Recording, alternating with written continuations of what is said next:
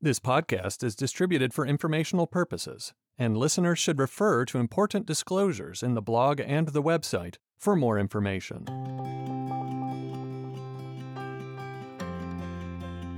Welcome to the Wealthcast, presented by Modera Wealth Management. Financial planning can be complex, and the stakes are high. Stay tuned to learn what you need to help you work toward the luxury of financial independence. And now, here's your host, Charles Bowinski. Hello and welcome to the Wealthcast. I'm your host, Charles Bowinski. On this podcast, we bring you the information that you need to know in order to be a good steward of your wealth, reach your goals, and improve society. Today, I'm joined by Charles Scott.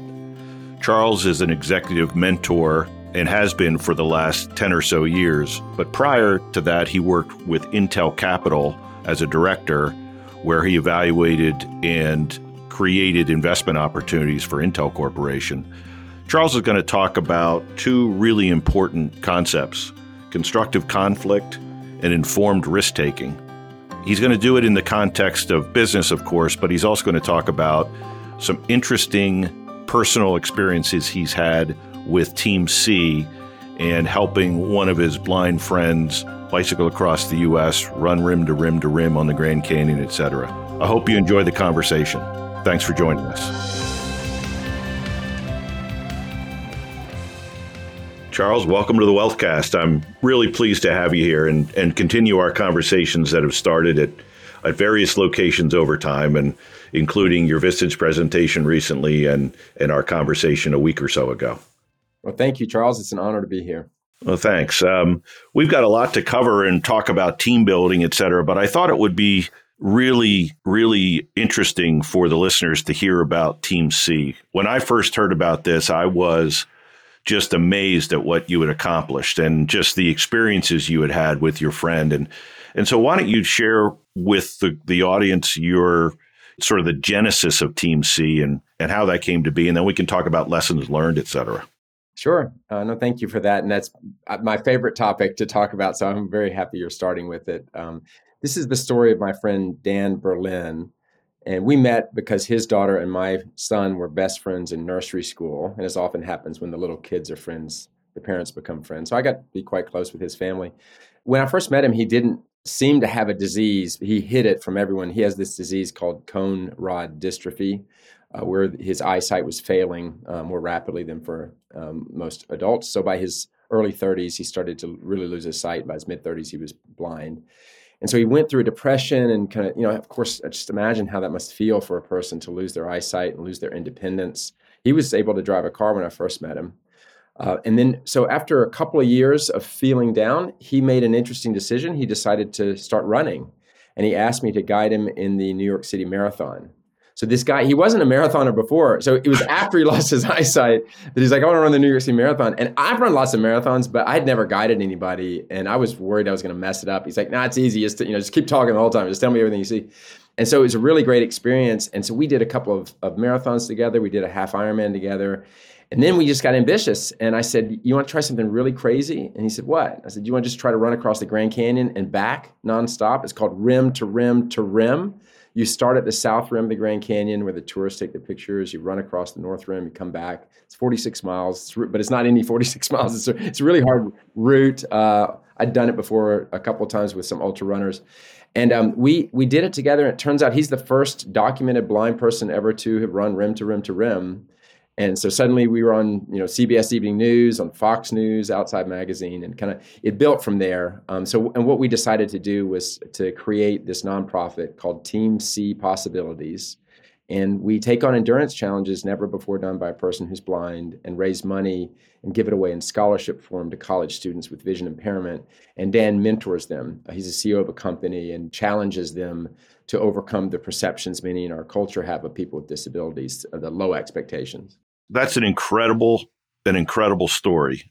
And it makes me wonder, thinking about just personalities, et cetera. What kind of personality does it take?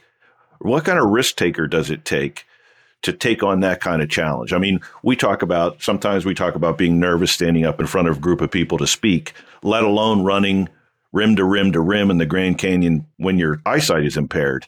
What do you think the personality characteristic is there that allows him to take that kind of risk? Yeah, I mean, the first word is trust. People die in the Grand Canyon every year when you fall off the edge. It is quite dangerous. And there are sections where he could have died, of course. And, so as his guide, that was something that was always top of mind, of course. But to talk about his personality, this is one of the reasons I like talking about him and I love hanging out with him and doing adventures with him. It's because he could have decided the narrative of his life is that life is cruel, bad things happen to good people, it's unfair, and just fall into despair. That was a legitimate option for him. Of course. And instead, he decided to focus on his ability rather than his disability. He just focuses on what he can do. And then not only that, he shares with me and others around him his own experience with the world. And it's different from someone who can see. And in fact, it's enhanced in an interesting way. So he talks about like the sound that the leaves make in the trees when the wind blows. It's different in the spring than in the fall. Of course, we can perceive that. I just never thought about that until he mentioned it to me. So he's just paying attention to other senses, and he's decided not to be a victim. And that is the move that any one of us can make. You can decide the story you want to tell with your life. You can decide that life is unfair and make it all negative, or you can just decide you got a gift of this life. Let's be grateful for it and do the best we can with it. Focus on your own agency, and then let's go do amazing things together. And that's his personality type. I'm fascinated by that, and I have so much respect for it. It leads me to team building and people in your group and risk taking, and anytime we build a team of people, and in your experience in the business world, and then coaching folks, and then helping Dan with his athletic endeavors, I'd be curious to hear your perspective on risk-taking in terms of teams and individuals and how we harness that power and get people comfortable taking risks. Sure. I worked for 14 years at Intel Corporation. It's a very successful Silicon Valley giant, and they have a powerful culture. And two particular aspects of Intel's culture came to mind as you were talking. So one of them is informed risk-taking. This is basically the mantra of Silicon Valley. And then the other was constructive confrontation, and they go together. So what I've learned with Dan is ways to utilize both of those. So Dan is not taking any random risk. He literally could die if we were not careful. So you want to turn the risk dial down. That's the informed part. But then the risk taking is the growth path. And maybe things turn out the way you expect, maybe they don't. So informed risk taking would be the frame I would use for this. So you do your research, and then you take your risk, and then you gather data, and you learn from it, and you continue again. And this is almost more art than science. That you can get trapped in too much research and analysis paralysis, or you can move too quickly and take a risk that you weren't ready for. So there's this really this balance point that can be tough to find. That's informed risk taking. I mentioned trust before. What Dan does is he does trust his guides. I put on a blindfold and asked another guide to try to guide me on a trail. I couldn't do it. I kept putting my hand out because I thought they were going to run my forehead into a tree branch. Right. So it's really hard. You have to trust, right? So he's taking a risk in me that I won't run his forehead into a tree. And by the way, I did do that one time. I was getting tired. I'm like, oh man, I'm so sorry. It's like 101, guiding 101. Don't run the guy's head into a tree. But whatever. It was like hour 6 up Pikes Peak. So we were getting a little oxygen deprived. But the point is the informed risk-taking. The other aspect I mentioned is constructive confrontation. We have had plenty of conflicts, Dan and I. I know exactly what he does when he's angry, and he knows exactly what I do when I'm angry. I lecture in a condescending way. And when I get that way, he says, Charles, words need to stop coming out of your mouth. In other words, conflict is inevitable when you take risks. The key is the constructive part. And that was what I learned at Intel, constructive confrontation. Many management teams I work with try to avoid confrontation. They see it as dysfunctional. It could be, but it doesn't have to be. So the trick is to take informed risks and then expect conflict to occur. And when it does, treat it in a constructive way. Look at conflict as the opportunity to problem solve, to actually become closer to people, and to realize that it's just a natural part of risk-taking. And when you're not so bothered by conflict, then you can deal with it in a constructive way. I'd love to get your perspective on risk taking in terms of sort of probabilities as you see people think about taking risk? I've seen, we talk about risk all the time in investments, probabilities of success, et cetera. There are very, very few certainties when it comes to managing wealth. Mm-hmm. But when it comes to decision making in general, what was your experience at Intel, and what did you learn about sort of the continuum of risk and when you should be satisfied that you've got enough information? Are there guidelines there when you're going through your decision making process? Sure. It's a really interesting question. And the truth is, as I said, this is kind of more art than science. That's a real tough one. And I guess maybe the first point I would make is if you expect to be able to figure this out and have certainty, then you're going to be disappointed, right? So you said it before, just understand that there is risk inherent in certain activities like investing, like adventuring, like what we're doing with Dan. So the key is to understand what's the context you're operating in. And then within that context, you try to put in place processes and create expectations that allow you to manage that risk. For example, investing, you would want to diversify. And I worked for 6 years in Intel Capital. And so you wouldn't invest in only one startup company, for example, and assume that's where you're going to make all your money. No way. Out of 10, the 10 would be the greatest companies you found out of 1,000. And of those 10, 1 or 2 really delivers the returns, right? Mm-hmm. So the percentages, you understand. So you just need to understand what's the field of operations that you're in. And then I said processes, it can be very helpful to be organized and disciplined. So at Intel, we had, for example, the product lifecycle process. And there were specific stages in the product lifecycle process that you would follow and would help you manage the risk. There was a data gathering stage where you're working with customers and potential customers and current customers, and also all the internal constituents. You get to a feature set lockdown, after which you didn't change the product, and then you market and sell it. So I think being disciplined about processes and structure, and then understanding what is the risk envelope that you're operating within is important. And then if you do that, then you can manage it. And if things don't go your way, that's fine. An excellent book on this, by the way, is Thinking in Bets by Annie Duke. Mm-hmm. She's really interesting. She's a professional poker player, and she talks about how poker players operate, and then you translate that to the business world and to your own personal decisions. And what you realize is it's very rare to have 100% zero bet. Like you 100% know this is the right thing. It's more like 70-30. So if you gather a lot of data, maybe you make the bet that's 70% likely to hit, but 30% hits 30% of the time by definition. So you need to anticipate that. And so Thinking in Bets, that book's a really great, a deep dive into this particular topic I like. Yeah, that is an excellent book. I wondered, in your experience, if, Intel is, when I think of Intel, I think of really crisp execution and very thoughtful growth. But as you've coached other folks in other industries, have you noticed patterns among industries in terms of risk taking or types of people? And what would those be? Sure. And I think this is, I'll start off by saying it's almost predictable that certain industries will produce particular patterns of behavior.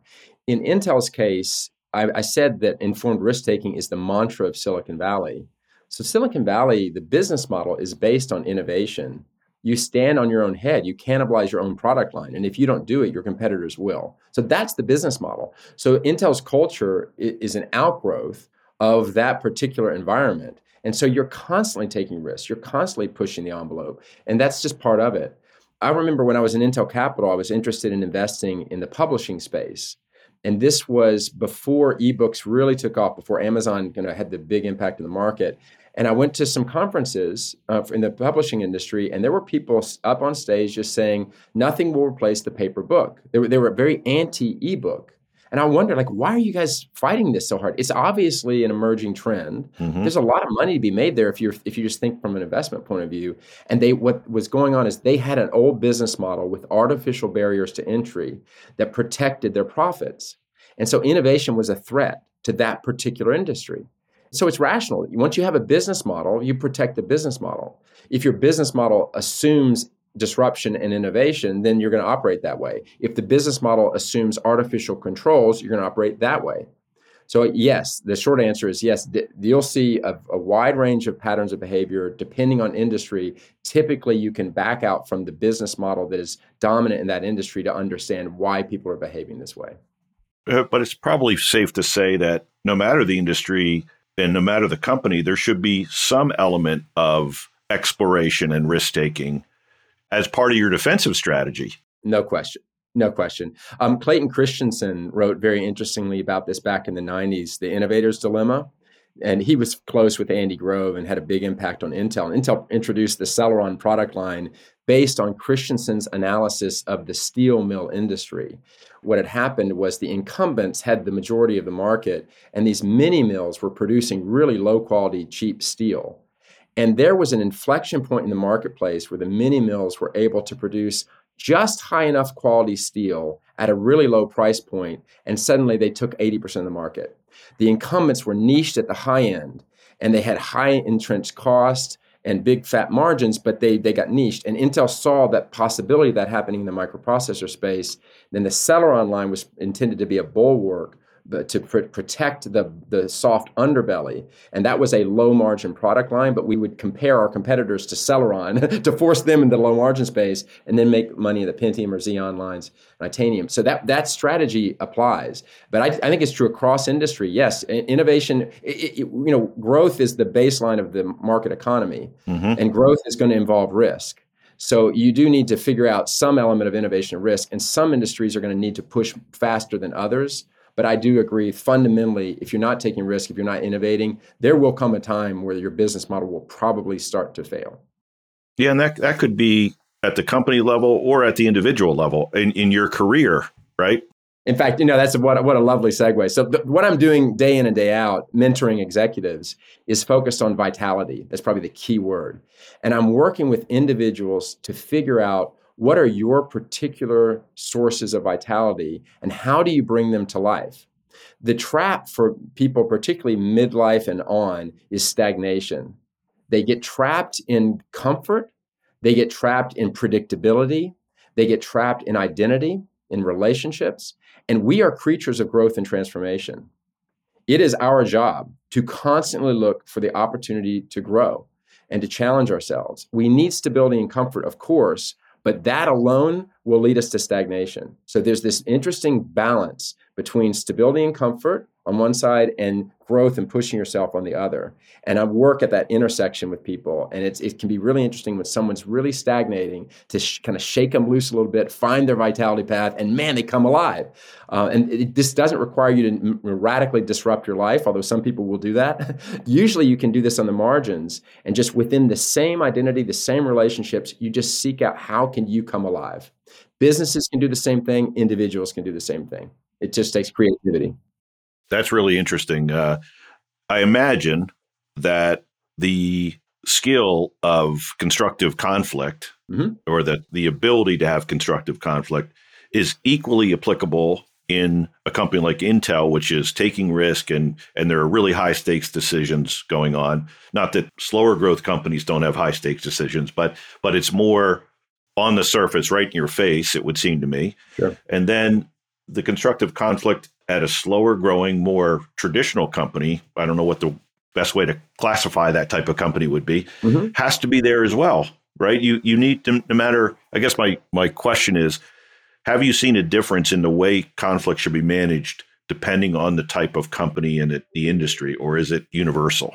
I think it's probably most useful to start at the universal level, and then you can see for your particular company or industry where you might start to tweak it. But Bruce Tuckman has a great model here. This is back from the 60s. So it's Tuckman's stages of group development, where he identified a generic process that just always occurs when teams of people come together for some common purpose. And he identified 4 stages. There's the forming stage, the storming stage, the norming stage, and the performing stage.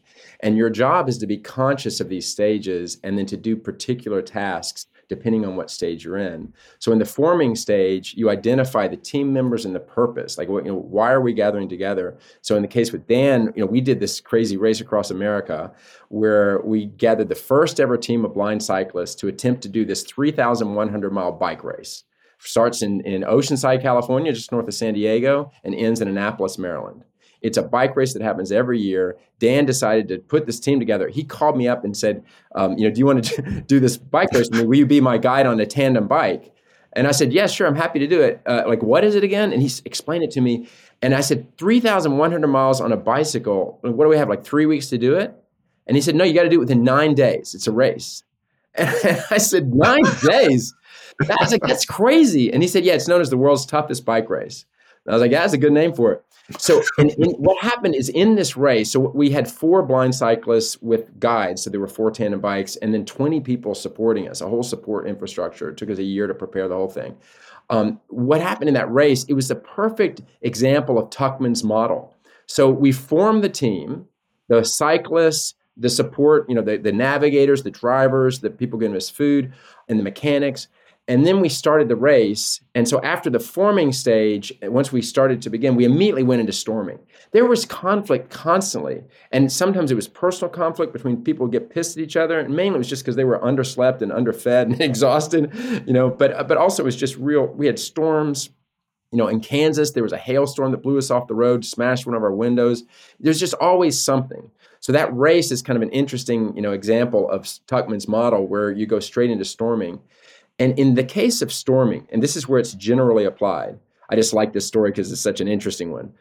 If you find yourself in storming with a team, so there's conflict, first, don't freak out about it. I was mentioning before, the mistake that management teams make is they think conflict is bad. It can be, but it doesn't have to be. In fact, it's the secret to innovation. So the first thing is don't freak out about it. Just say, we're in Tuckman's second stage, the storming stage, where there's conflict and tension. And then after you've relaxed about it, then you just focus on the problem statement. And notice I said focus on the problem statement, not the person. The problem with conflict is when people take it personally. Mm-hmm. So you want to depersonalize the conflict and say, what is it we're collectively here trying to do, or what's our goal? We may disagree on how, but how do we proceed? And by the way, we could digress if we wanted to into politics in our country right now. The degree to which we are personalizing and stereotyping and looking at other people as the other is causing a great deal of conflict and making it very difficult to solve complex problems. So the key in storming is it's okay that you and I disagree. It's okay that we feel some tension between each other. The key is, can we respect that we're both trying to do this thing? We both have areas of commonality, and there's a problem statement we're both working towards. In the case of politics, it's how to have a country that's successful and that we're all happy and healthy in. In this case of the race, we needed to continue the race. And in the end, if you can get out of storming or don't let storming destroy you, there were a couple times in the race where I thought it was over. I thought the team's going to fall apart because of the conflict. We resolved it. We got stronger. And in the end, we did not complete the race in 9 days. We did it in 7.5 days.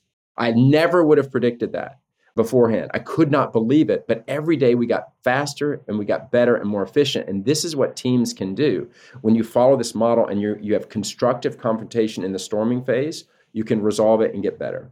I want to dive into that a little bit, but just on a practical level, how many hours of sleep did you get a night? I can't imagine. It was disrupted. The way we did it, there are different ways to do Race Across America. So we had 4 bicycles, so any one of which was going at any given time. So we would alternate. So it's relay style. Gotcha. One pair is cycling, the other pair isn't. And so if you want, I can explain it in detail. But basically, we figured out a structure that was the most efficient way we could come up with. And we would basically do between 4 to 6 hour pulls and alternate between 2 bicycles. So in a 6-hour period, Dan and I would cycle 3 hours of that, 30 minutes at a time. And the other team we were paired up with would do the other 30 minutes. And so we'd have these little micro breaks as we went. So you could go pretty fast. The other pair, they were resting in those 6 hours. Gotcha. Then we'd hand it off to them at a big transition point and then try to sleep in a moving van, zooming ahead to that next transition point. So it was disrupted is what it was. And we cycled probably 100 plus miles a day individually, but with movement all along. That's interesting. I'm also curious about the competition between the pairs. Was there competition in terms of, well, we did 20 miles or whatever in our segment, you did 10. What's going on? Was there any of that, or was it? There was. Yeah, of course. We're athletes, so no. And some took it better than others. What Dan and I tried to do, he and I climbed Mount Kilimanjaro a few years ago, and one of the guides there said there's a Swahili term, and it's pole pole. And pole pole means slowly, slowly. So if you want to climb to the summit of Mount Kilimanjaro, which is 21,000 feet high, so you're going to have to deal with altitude sickness, pole pole, just take your time. The mistake people make is they early on, they're pushing way too hard. They gain too much in elevation too quickly. They burn out their muscles and they start having real trouble. So what Dan and I kept trying to remind ourselves, even though we were competing with the other guys, was pole pole. This is a long race. This is 9 days. So just like take it easy, take it easy. So, and sometimes you did that well. Other times you get all riled up and excited and whatever. You get caught in the moment. It's okay. That's just totally fascinating to me. I'm curious about going back to the model, going from forming, storming to norming, and then performing. Yeah. Do you think it's unhealthy, or you may be leaving something on the table if you go straight from forming to norming? In other words, is it possible to do it? And is that storming where the constructive conflict pays its biggest dividends? Right. So the first thing I would say is all of these models, there are many, many models out there that attempt to simplify the complexity of individual humans and also group interaction. So the first thing I'd say is, don't let the tail wag the dog. These are these are structures that are generally useful to understand. Oh, I see we're in storming. That's why confrontation is okay right now. If you start getting too nitty gritty with it, it'll start to break down. What Tuckman would say, in my opinion, from having studied it, is you can't get from forming to norming without the storming part. So it's just going to happen. You can repress it. You can pretend there's no conflict, right? That's more dysfunctional than the overt conflict, I think. And this is the mistake people make. They think they can go from forming to norming and skip the storming part because, we're civilized people here who don't yell at each other. And you do not have to yell at one another to have destructive confrontation. The passive aggressive behavior, the tension that's unresolved does real damage. So the key, and this is true in your personal life as well, if you repress something that's really bothering you, it will do greater damage to you. It's okay to be anxious. You don't have to always look on the bright side. I'm anxious right now. Just say it and then describe it and you go towards it. So the same thing with teams. You own the fact that there's going to be some conflict and tension. Some will be more dramatic than others maybe, but I think this model pretty much holds that early on in a relationship, if you're trying something difficult, if you're breaking new ground, if you're innovating, conflict, I think, is unavoidable. And it's because there's just going to be missteps, there's going to be miscommunications. You just haven't done it before. If you go into some system that's already in place, that's been refined and that's excellent and perfect, maybe it'll feel really smooth. But what I'm talking about are risk takers, are innovators, are doing things you haven't done before, teams that are really changing the marketplace, coming up with new ideas. That's where you just can expect storming to occur. Yeah, that makes sense to me. And I understand your point about oversimplifying the process. I was wondering in your comments or as you spoke, is there a mechanism to use when there's a conflict that you found useful? In other words, I'm having a conflict with you. We're at loggerheads. Yeah. How do you resolve that? What's best practices? Sure. So step one is to depersonalize. You and I are having conflict. I'm starting to get agitated. And rather than saying you're an idiot, I mentioned it before, you want to depersonalize. So see if you can remind yourself of our shared problem statement. If we're arguing, for example, where you want to, give a customer everything they're asking for, and I'm arguing that we shouldn't give them everything we're asking for because it'll make it impossible for us to run our business profitably. Both of us have good interests, right? We want the company to be successful. You're doing it by delighting the customer. I'm doing it by focusing on efficient processes.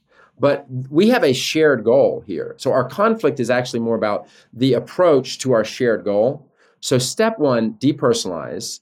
It's not that you're an idiot. It's that we have a difference of opinion. It's okay to have a difference of opinion.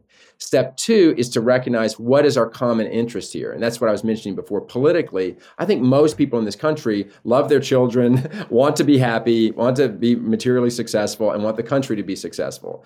That's what most people want. So we've got this big space of commonality. We just are disagreeing on how to get there. And so the same thing in business. So depersonalize it, focus on the problem statement that we both share, and then you can do some tactical things. I like taking a walk with a person. If you're sitting across a table from someone, it feels adversarial, like the two opposing legal teams. Take a walk with somebody, shoulder to shoulder. Often the pace will match. You'll start walking the same cadence. If they almost bump into something, you're like, oh, here, move over here. You're heading in the same way. So that the fact that you're walking together in the same direction is also a metaphor. Mm-hmm. It makes it easier to be a little more open to the two of us figuring out how we can resolve this conflict and work together. And the last thing I'll say is think of yourself as the thermostat rather than the thermometer. This is the advice I give to parents who are dealing with a child who's throwing a temper tantrum or who's, willful and doing things that are just designed to piss you off. If you are a thermometer, you will respond to the temperature in the room. So if you say to me, Charles, you're an idiot, I could respond with that same negative energy. I could reciprocate that. That's being a thermometer. Or I could be a thermostat and just keep the temperature at a cool 68 degrees Fahrenheit, no matter how much you turn up the temperature. You can keep calling me an idiot all you want, but I want to make sure that you and I both figure out how to delight our customers and run a business efficiently with profits at the same time. Can we agree that that's what we're trying to do? That would be my response to Charles, you're an idiot. Now you can reciprocate that energy. It makes it easier for the other person to calm down. So pay attention to the energy that you put out, because it's natural for humans to reciprocate it. If you're kind, people tend to be kind right back. If you're honest, people tend to be honest right back. If you're yelling at them, people tend to yell right back, right? So you can control a lot of this with your own behavior. That's really great advice. As we wind up this podcast, and I hope we have the chance to have a next conversation, because this has been great. I wondered if you could suggest any resources to folks. You did mention a couple of books that you thought were helpful. Is there anything else that comes to mind that might be helpful, maybe on that conflict subject? Yeah, and so the book I mentioned before is Annie Duke, Thinking in Bets. I liked a lot. Christopher Voss's book, Never Split the Difference, has some brilliant techniques to use in a conflict situation. He's a former negotiator for the FBI with hostage takers. And he's got these tactics and techniques that are really amazing, and you can use them in business, not just with hostage takers where someone's life is at stake. So that'd be the book I would recommend. The other thing I'll say is if there's a movie that's going to come out. I mentioned The Race Across America. So next, there's a documentary that's being made. I've seen the final version of it. It'll come out next year. So this is about the first team of blind cyclists to do Race Across America, and that has some messages in it as well around you'll see some of the conflicts and then how we resolve them, and also the message around the perceptions that many of us have of people with disabilities. And what I'd leave you with is when you hear a story about a guy like Dan Berlin, who lost his eyesight in adulthood, went through depression and despair, and then came out of it to have a greater positive impact on this world than he ever would have had he not lost his eyesight. I hope you're thinking about yourself. What is the story you tell yourself? What self-limiting beliefs are in charge of your own growth path? In other words, we all disable ourselves with our self-limiting beliefs. And so maybe the last resource I'll offer is you and your brain and your agency and the stories you tell, and to see if you can maybe write some of them down and recognize when you've trapped yourself with a narrative that is one of stagnation or victimhood, and replace it with this one of vitality and agency. Oh, that's a fantastic message. Thank you so much. It's a fantastic conversation from my perspective, and I hope you've enjoyed it.